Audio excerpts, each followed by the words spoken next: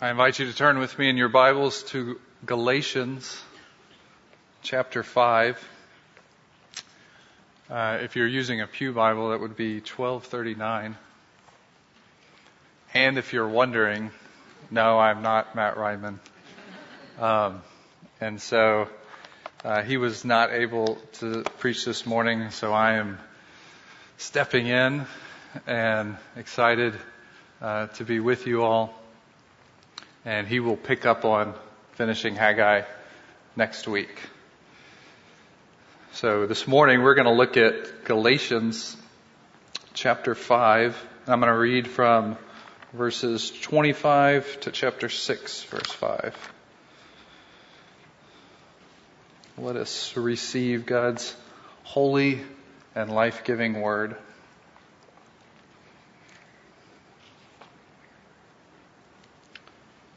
But I say, walk by the Spirit, and you will not gratify the desires of the flesh. For the desires of the flesh are against the Spirit, and the desires of the Spirit are against the flesh. For these are opposed to each other, to keep you from doing the things you want to do. But if you are led by the Spirit, you are not under the law.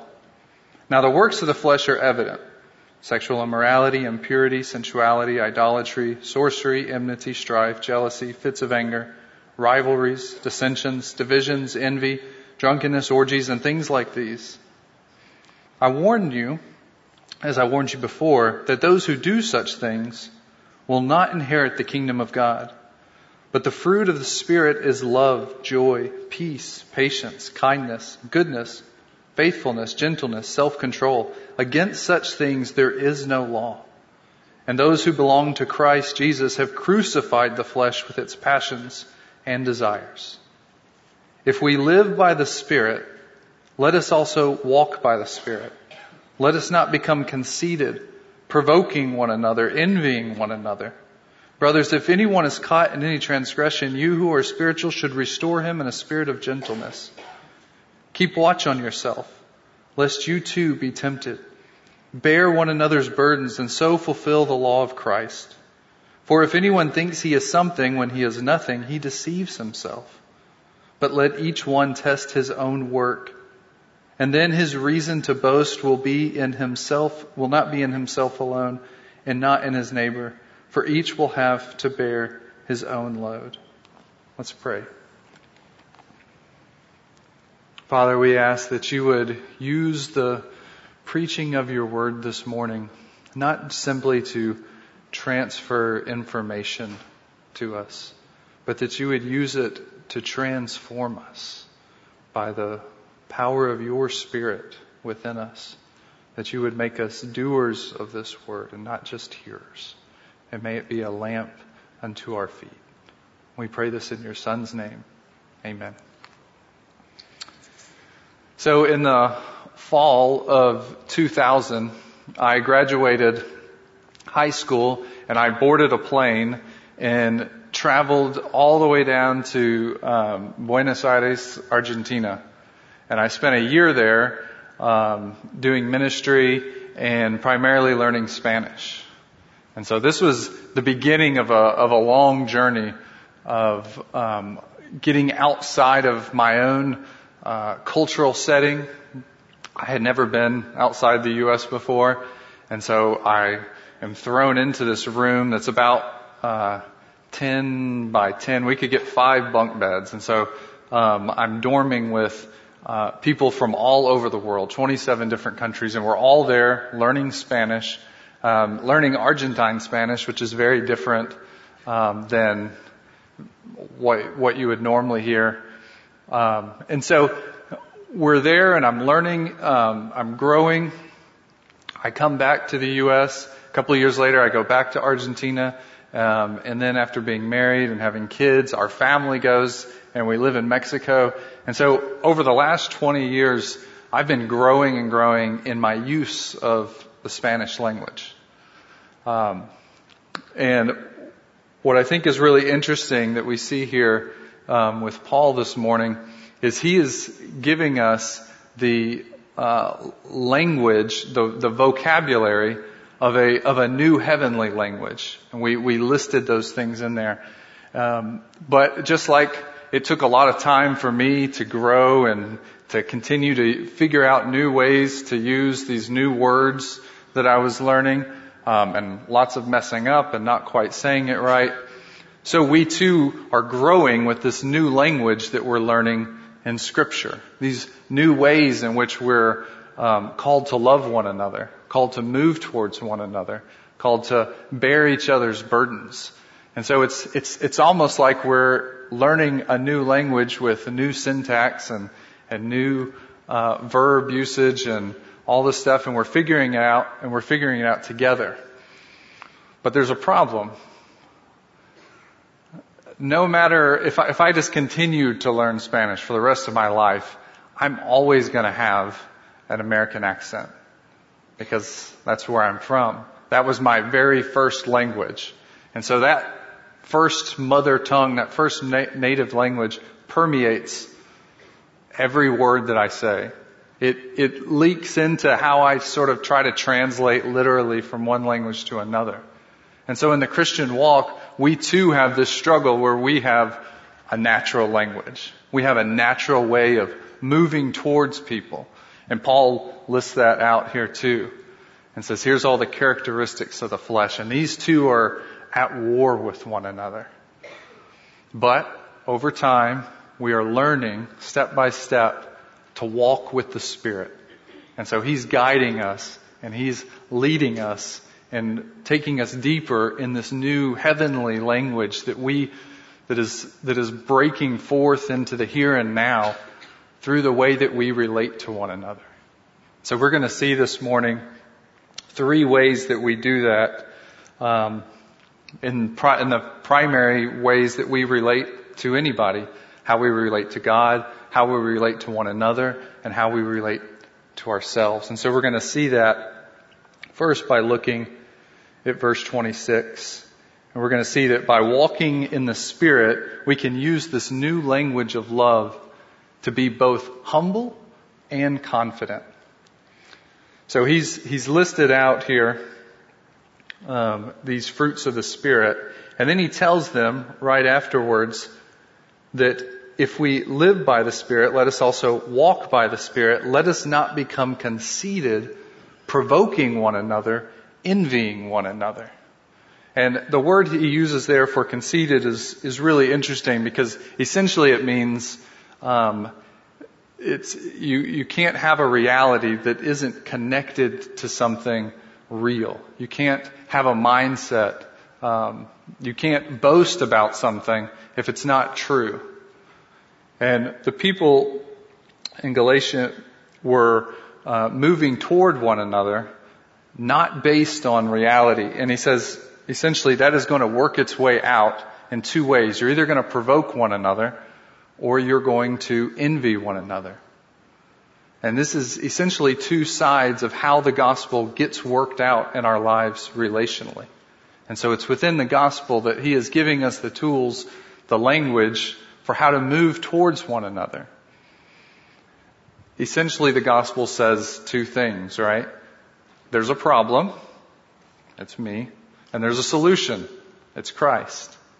And so when we distort those, we will either move towards other people by provoking them or by envying them. So what's happening when we provoke one another?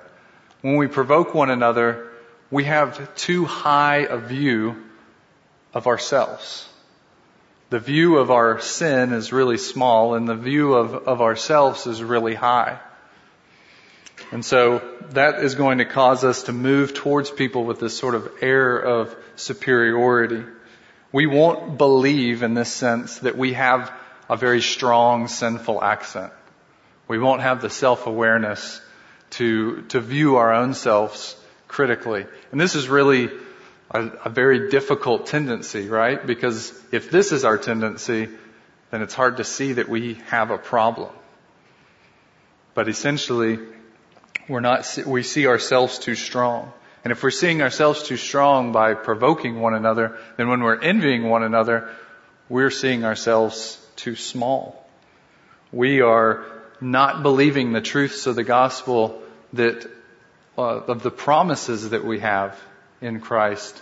And so we are not seeing the solution. So we have a small view of God. We provoke one another when we have a small view of our sin. We're envious of one another when we have a small view of God's power in the gospel. And so we're not content with where God has us. We're not content with what He's provided for us. And these are sort of two extremes two ditches in the road that we can sort of oscillate between. And we have to see that the solution of this is in Christ. And so He tells us that we are then to walk by the Spirit. The way we avoid one ditch over another is in keeping in step with the Spirit. This is a word that isn't used very much within the New Testament. And it's actually a very ancient Greek word, but it was used in the context of the military. And so when the army was marching, it's this word here of like walking in step or keeping in step. It was to keep in formation with the leader. And so it's this idea of a picture of the Spirit leading us. And we are to follow after Him. And we do that by doing the things that He's listed there with love, joy, peace, patience, kindness. So how do we know which one of these two extremes we might have a tendency to lean towards? One of the things we can ask ourselves is when we're criticized or if something's pointed out to us that we don't quite like about ourselves, what's our gut reaction? What's our knee-jerk reaction to criticism? Because everyone loves criticism, right? It's essentially identifying where is my security and where is my identity rooted. If it's rooted in me, then I'm going to fire back and I'm going to be judgmental and I'm going to try to criticize back. I'm going to defend myself, right? So I'm going to provoke someone if I'm criticized, if anybody points anything out, because you're attacking what's most important to me, and that's myself. That's where I'm rooted, and it helps us identify where we're on that spectrum at. But if I respond the other way and I'm incredibly discouraged and my world is crushed, then it means I'm lacking the confidence that the gospel provides. If someone comes along beside me and says, brother, I've kind of noticed these things in your life. There's this that's happening, and I've seen the way you relate to your kids in this way or your wife, and I'm looking, someone who's genuinely looking to build me up, and I'm just crushed, and I don't have the confidence that the gospel provides, then I'll probably respond in the other way. And so that's sort of a great reminder as we're going through life and we are confronted with these opportunities to either strengthen our belief in the truth of the gospel or to maybe take a more critical, honest look at ourselves. It provides ways for us to become in step with the Spirit. And so the gospel provides both the humility we need to walk in step with the Spirit, but it also provides the confidence that we need to do so. And so we see that it provides the humbleness that we need and the confidence. But secondly, walking in the Spirit means that we ought to be helpful and challenging towards others. This is that first dynamic is essentially how do I see myself in relation to God, and the second one is how do I see myself in relation to others. So he says in verse 1 of chapter 6, brothers, if anyone is caught in any transgression, you who are spiritual should restore him in a spirit of gentleness. Keep watch on yourself, lest you too be tempted. We find here the same sort of type of tension that we saw in the first few verses. There's a tension here between wanting to move towards someone. If you see someone who's in sin, you need to move towards them with gentleness so they can be restored, but watch out. Don't, take a look at yourself, lest you too be tempted. An author that I like has said that we are primarily not mechanical beings with problems that need to be fixed, but we are primarily relational beings with realities that need to be faced. And so this is an example of coming alongside someone, not to fix their problem, not to cure them, but to help them relate and see this reality. And it invites us to do so in our own life as well. And you can see here how his first part about not provoking one another, not envying one another, that's going to come into play, because how am I able to restore someone or build someone else up if my sort of default way of moving towards people is because I'm better than them? That's not our message as Christians, right? We are like beggars who have found some bread, and we're inviting other people to come as well. That's our posture. The power that we have as Christians is not in us as messengers, but it's in our message. And so that provides us with the humility, and it allows us to be helpful, to come alongside people. I think there's a great example of this tension. The way I heard the story originally was the Royal British Navy. I think our Navy has one too. But they have a simulator they call the sinking ship.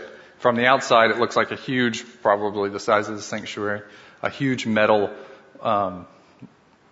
block. But when you're in the inside, it looks like the inside of a hull of a ship. And the idea is it's designed in such a way that it can fill up with water. And so the people on the inside get real life experience in trying to deal with what would happen if the ship was sinking. And there's two tensions there. They have two options. They have pumps that can either pump the water out, which is very helpful when water's coming in. But the second solution is to actually try to fix the leaks. Now, there's a tendency to kind of in pressure, if the ship is sinking, to sort of fixate on one of the two. And what they're trying to teach the sailors is that you've got to do both at the exact same time. If you just pump the water out, the motors will eventually burn out because they can't keep up with it. If you just fix the leaks, you're not going to be able to do it in time, and you're going to drown. So you've got to coordinate together, work together to do both things at the same time. You've got to be able to hold that tension of pumping out water and fixing leaks. And as a parent, I feel like that feels like my job a lot of times, wanting to both pump water out, change behavior, but also fix leaks. And that's, get to the heart of what's happening. Because what's our goal as parents? To make sure our kids behave 100% of the time, right? Listen to everything. No, you'd go crazy. Our goal is to raise up fruitful disciples of Christ. That's a lifelong process. Paul even uses the language of the fruit of the Spirit. Fruit takes a long time. It's a long process. It's a journey that we're on. And so when we come alongside our kids, we've got to do both things. We do have to sort of modify some behavior and say, look, you can't do that. You're going to have to just trust me for right now, but that will hurt you. But we're also looking to come into the heart and to shape them and to mold them, to give them the tools that they need to actually have wisdom. We're not just transferring information to them. And so that's it's not just parenting, but that's what we do with one another. We have as our theme verse for our discipleship initiative is Hebrews 10:24.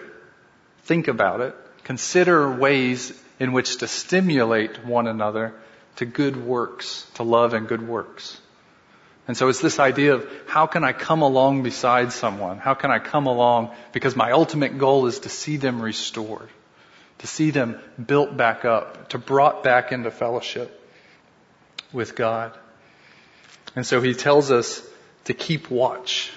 Because if I'm going to do that for someone else, if I'm going to come along beside someone else and help them, then I have to make sure that I am willing to have someone come along beside me and to help me. So that's my heart issue that I've got to work with. And so that leads us to our third point. We've seen that within the gospel, we have the humility and confidence to walk in the Spirit. In verse 1, we see that walking in the Spirit helps us, allows us to be helpful and challenging towards others. And then thirdly, we see that walking in the Spirit can allow us to be honest and critical of ourselves.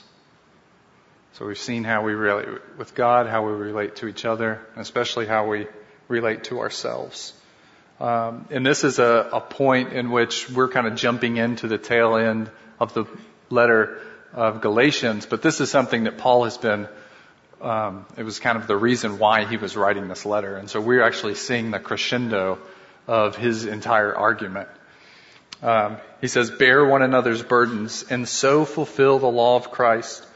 For if anyone thinks that he is something when he is nothing, he deceives himself. But let each one test his own work, and then his reason to boast will be in himself alone and not in his neighbor. For each will have to bear his own load.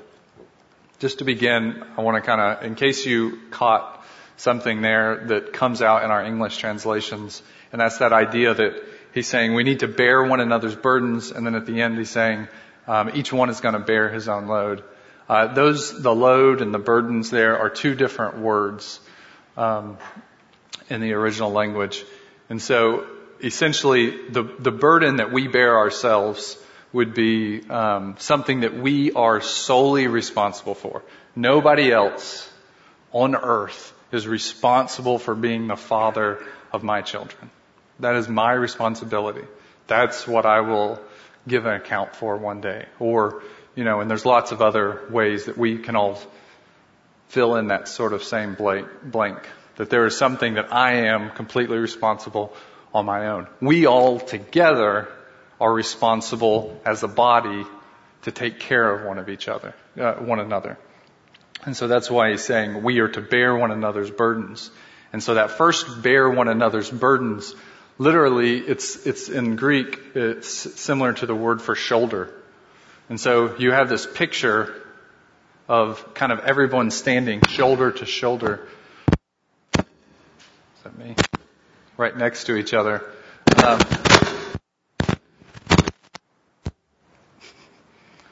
All right. So you have this picture. Am I gone now? All right.